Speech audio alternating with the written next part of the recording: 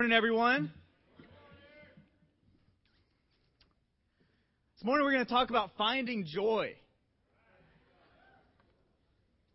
I'm excited about talking about it. If you remember, about a month and a half ago, I got to share around the communion just like Stephanie did. She did such a great job this morning. Thanks again, Stephanie. One of the things that I shared is I felt like I had lost some of my joy in my walk with God. So what I'm sharing with you today are some of the things that I've learned, some of the things that I've really had to work on. Really been studying it out over this summer. And I realize that it's pretty deep, but because losing joy is one of the biggest struggles for us Christians. I want to tell you a story about 2 years ago. I think it's 2 years and a month. Me and my beautiful wife, we got asked to go to the full-time ministry. We were so excited to do that. We left the career paths that we were on because we were like, we're just excited about serving God full time. You know, we were leading the campus in the singles ministry. We were dating at the time. We weren't married. We were just dating at the time. But 3 months later, I asked her to be my wife. So I got my dream job, the dream girl. Life was pretty good. We started planning our wedding. We got engaged December 13th. I don't think we waited much longer. I think within a couple of days after the the happiness wore off there, we started planning our wedding. And as far as the planning the wedding phase, I wasn't I don't know. I didn't care about the colors. I didn't care about the venue. We had a beautiful venue thanks to her parents. But, I was fine with being married. I was like, we can go to Vegas. I don't care, really. I had one opinion. Well, other than where to go for the honeymoon. My other opinion was I wanted to take part in the gift registry. If you've ever given me a gift, I love receiving gifts. I get so excited. It doesn't have to be anything big. I just, food is a gift to me. I get so excited about little things. And, we started doing the gift registry. And I told LaShane, I was like, I just want to do this.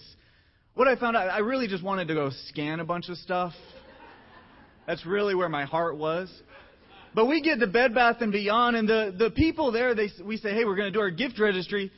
And they pull us into this room, and they have us fill out some paperwork. And I figured there'd be some of that. But the lady proceeds to tell me about fine china. I'm like, I don't care about fine china. I don't even have regular plates to eat on. That's the stuff I need at this point. The fine china is like $120 for one place setting. I'm like, nobody's going to give that to me. And plus, if they give that to me, why couldn't they? They could give me so much more with that money. So many other cool things. You know what I mean? I really don't want to hear about the fine china. I didn't know fine china is made out of whale bones. I had no idea. Save the whales. Don't have fine china. But you know what? We're sitting down in 2 hours into this. This is sitting in this room. They're going through this book. And they convinced us. We had it on our registry. We later took it off. But it was on our registry. I was not joyful. I was not happy after that time. I was looking forward to this. This is the one thing I wanted to do. And I'm like, oh man, I don't ever want to come back to Bed Bath & Beyond. We actually did get to scan, but by that time, my heart was in such a bad place, I didn't even want to scan. And, I think me and LaShane have probably argued at some point in there just because of my attitude. And we were there for about 3.5 hours, and we still didn't even finish our gift registry. So, but you ever done something ever think something small is going to bring you great happiness, and you just end up being disappointed? About a week after that, me and some of the brothers and I think a few sisters were playing. We were playing ultimate frisbee, but it was so wet outside, so we decided to play ultimate frisbee with the football. Amen to football. We're excited about playing with the football. We played rules, and anytime you incorporate a football into any sport, it gets a little rougher. December 30th, we're playing football, and I go up for the final catch. If I catch this, our team wins. And I collide with one of the other players, and I come down, and I can't move. I can't move my right leg. I look down, and it looked like my knee had imploded into my leg. Just a gross sight. I got some great pictures if you want to see it. Anyways, I get rushed off to the hospital. Doctors check it out after a couple of days of checkups, find out that, you shattered your kneecap into pieces, colliding into someone else. The guy, he just had a bruise. I don't know what it was, but I hit it just right, shattered my kneecap. This was a time of happiness for me. I'm engaged. I'm about to get married. Break my knee. I'm like, this stinks. Feelings, just all these feelings. I'm like, all of a sudden, now I'm worrying about, am I even going to be able to walk at my wedding? I mean, I know I can walk, but am I going to have to crutch down the aisle? This is going to look kind of weird. I was not, all these feelings, feelings of insecurity. It was my right knee. We drive with our right legs, and when you have a cast on, the cast was the entire length of my leg. I couldn't move. I couldn't do any of the things that I normally would do. It's just like, my life was just made difficult at that point.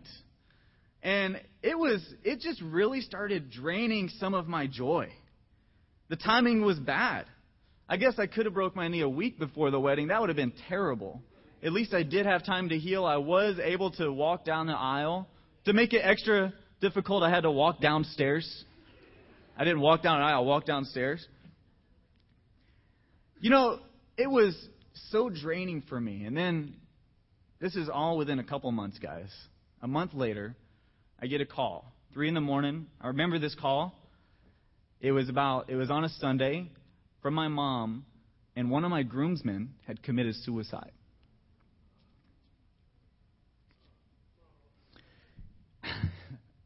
Wow. One of my close friends, he was actually my cousin, firefighter. Probably one of the happiest people you would ever meet. Our family was convinced there's no way that he committed suicide. It was something else, but he did commit suicide. One of the groomsmen. But have you ever been through a time like that where just blows keep coming at you? I felt like I got mad. I really got mad. I got mad at God. I'm like, God, this is supposed to be a happy time.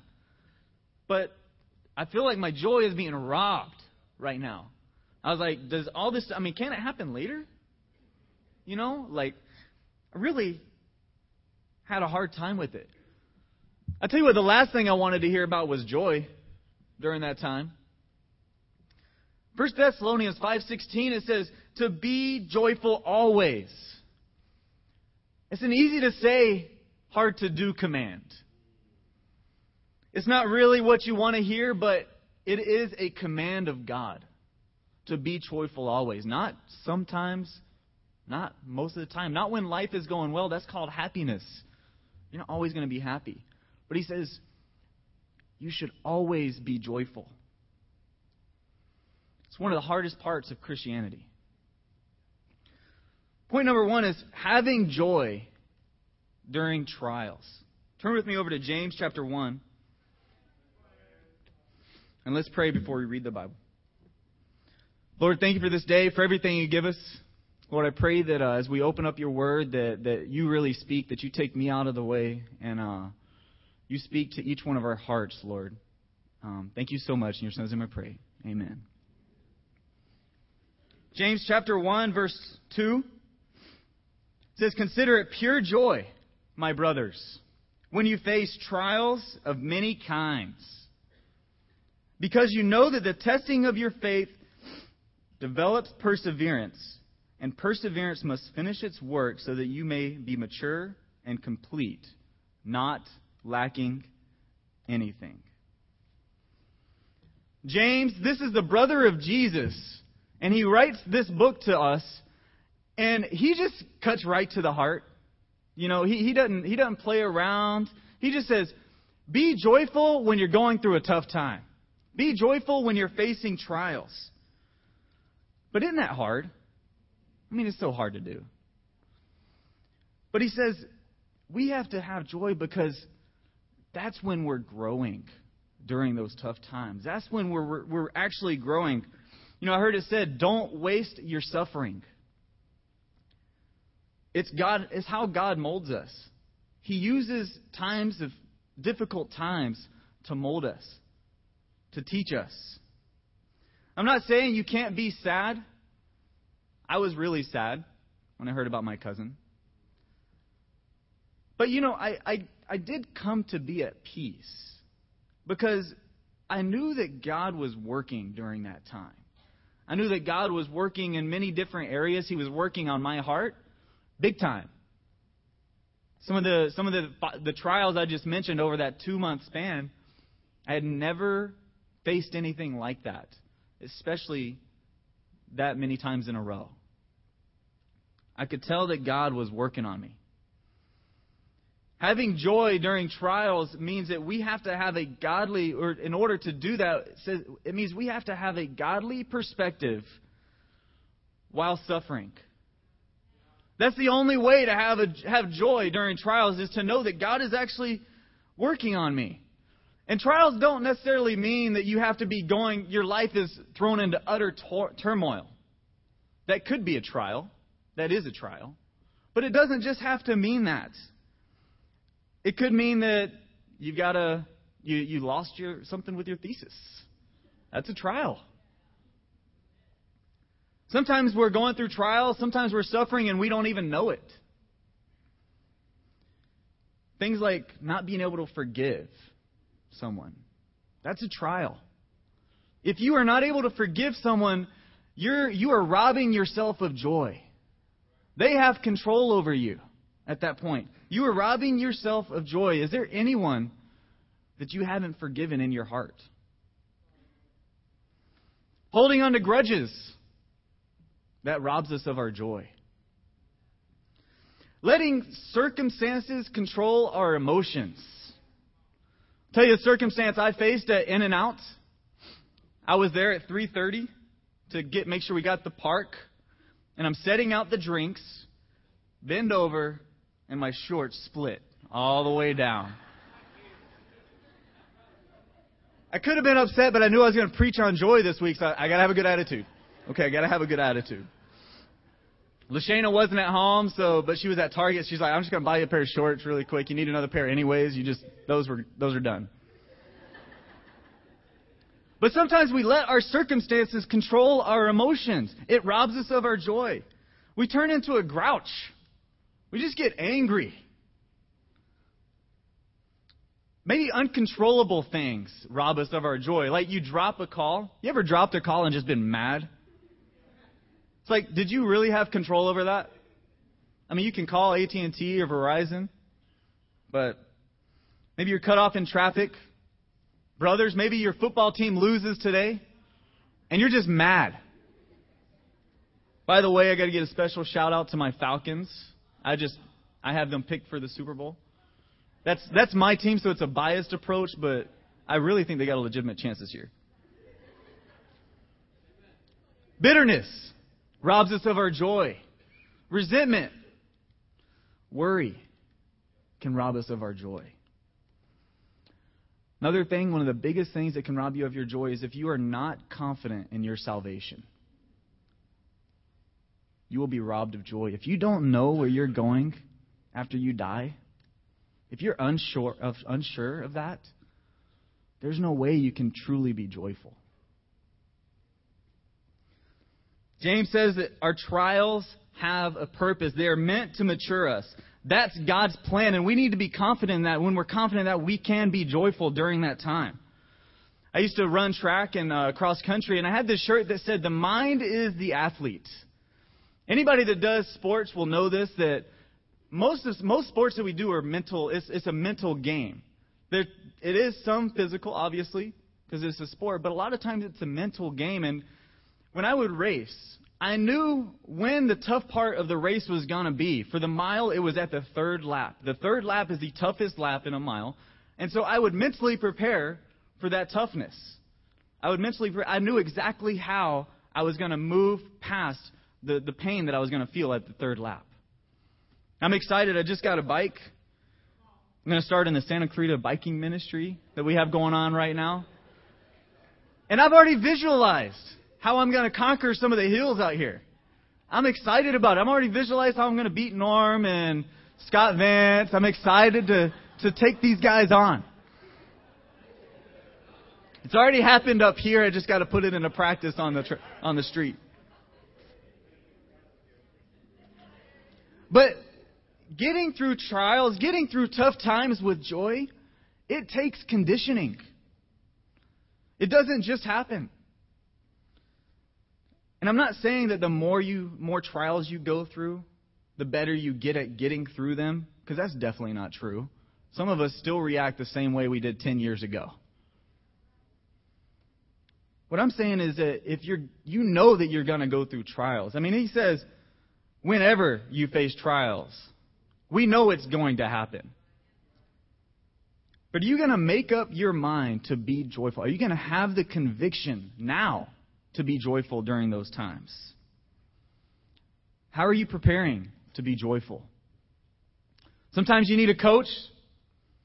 I know for myself, after I broke my knee, I had some other problems. My car that I had, I just got rid of this car, but I had a Volvo and I think it was possessed.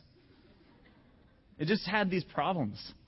And that was another little thing I added onto my plate while I was engaged. My car started giving me problems. I'm like, I'm paying for a wedding. I can't afford car problems right now. And I didn't have a ride. I was scheduled to meet with Ron Hammer. He's in Russia right now preaching the word. And I was scheduled to meet with him at his house. And I called Ron earlier and I was like, Ron, I can't make it. I don't have a ride. My ride, I could take my car, but I don't know if it'll make it. And I could have someone drop me off, but their car's not working either. And I'm like, okay. But Ron came over to my house at the brother's household where I was living at the time, and he sat down on the couch with me, and we just talked. I remember that conversation because I was pretty upset. I was pretty bitter at this point because I just broke my knee, and Ron comes in a good mood. You ever been around someone, you're in a bad mood, and someone in a good mood, you don't want to be around that person. You're like, oh, dude. But he comes in a good mood, and eventually I let my guard down. Ron and I are really close friends. And he tells me, he starts helping me with my perspective. I broke my knee. I'm all worried about what's going to happen. And he's like, Aaron, you get to learn how to be better at delegating things now because you're not able to do everything. I'm like, that's true. He says that you get to use this time to walk closer with God. He said you get to be a better planner at this time because, again, you can't do it all. That's kind of my go-to is I just like to do things. I just go. He's like, now you're being required to sit still and focus on your relationship with God. He helped me find joy. He told me that I'm going to get to spend quality time with disciples. Because they're going to come over and we're just going to have to talk. I can't really do anything else. We just got to talk. And I tell you what, my relationships got deeper through that time. I needed help on my perspective. See, when you're going through trials, God has a plan. It's exciting. Someone else has a plan. Satan does. Satan has a plan, and he will use your bad attitude to take someone else out any day. An unjoyful disciple is a contradiction in the Bible. It is a command that we are joyful always. Do you have the conviction to be joyful during tough times? So yes, how do I do it? Well, guys, I only have one practical. It starts and it ends with your walk with God. That's where it's always going to come. Not in anything we do. And I turn over to Philippians chapter 3. If you're ever searching for joy, the book of Philippians is where it's at. There's about 400 scriptures in the Bible that pertain to joy. We're only going to read a couple of them today. But there is a wealth of knowledge in the Bible to help us in this area of our lives. Philippians chapter 3, we'll start off at verse 4.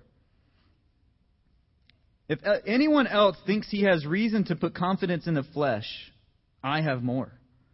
Circumcised on the 8th day of the people of Israel, of the tribe of Benjamin, a Hebrew of Hebrews, in regard to the law of Pharisee, as for zeal, persecuting the church, as for legalistic righteousness, faultless. Excuse me. But whatever was to my profit, I now consider loss for the sake of God.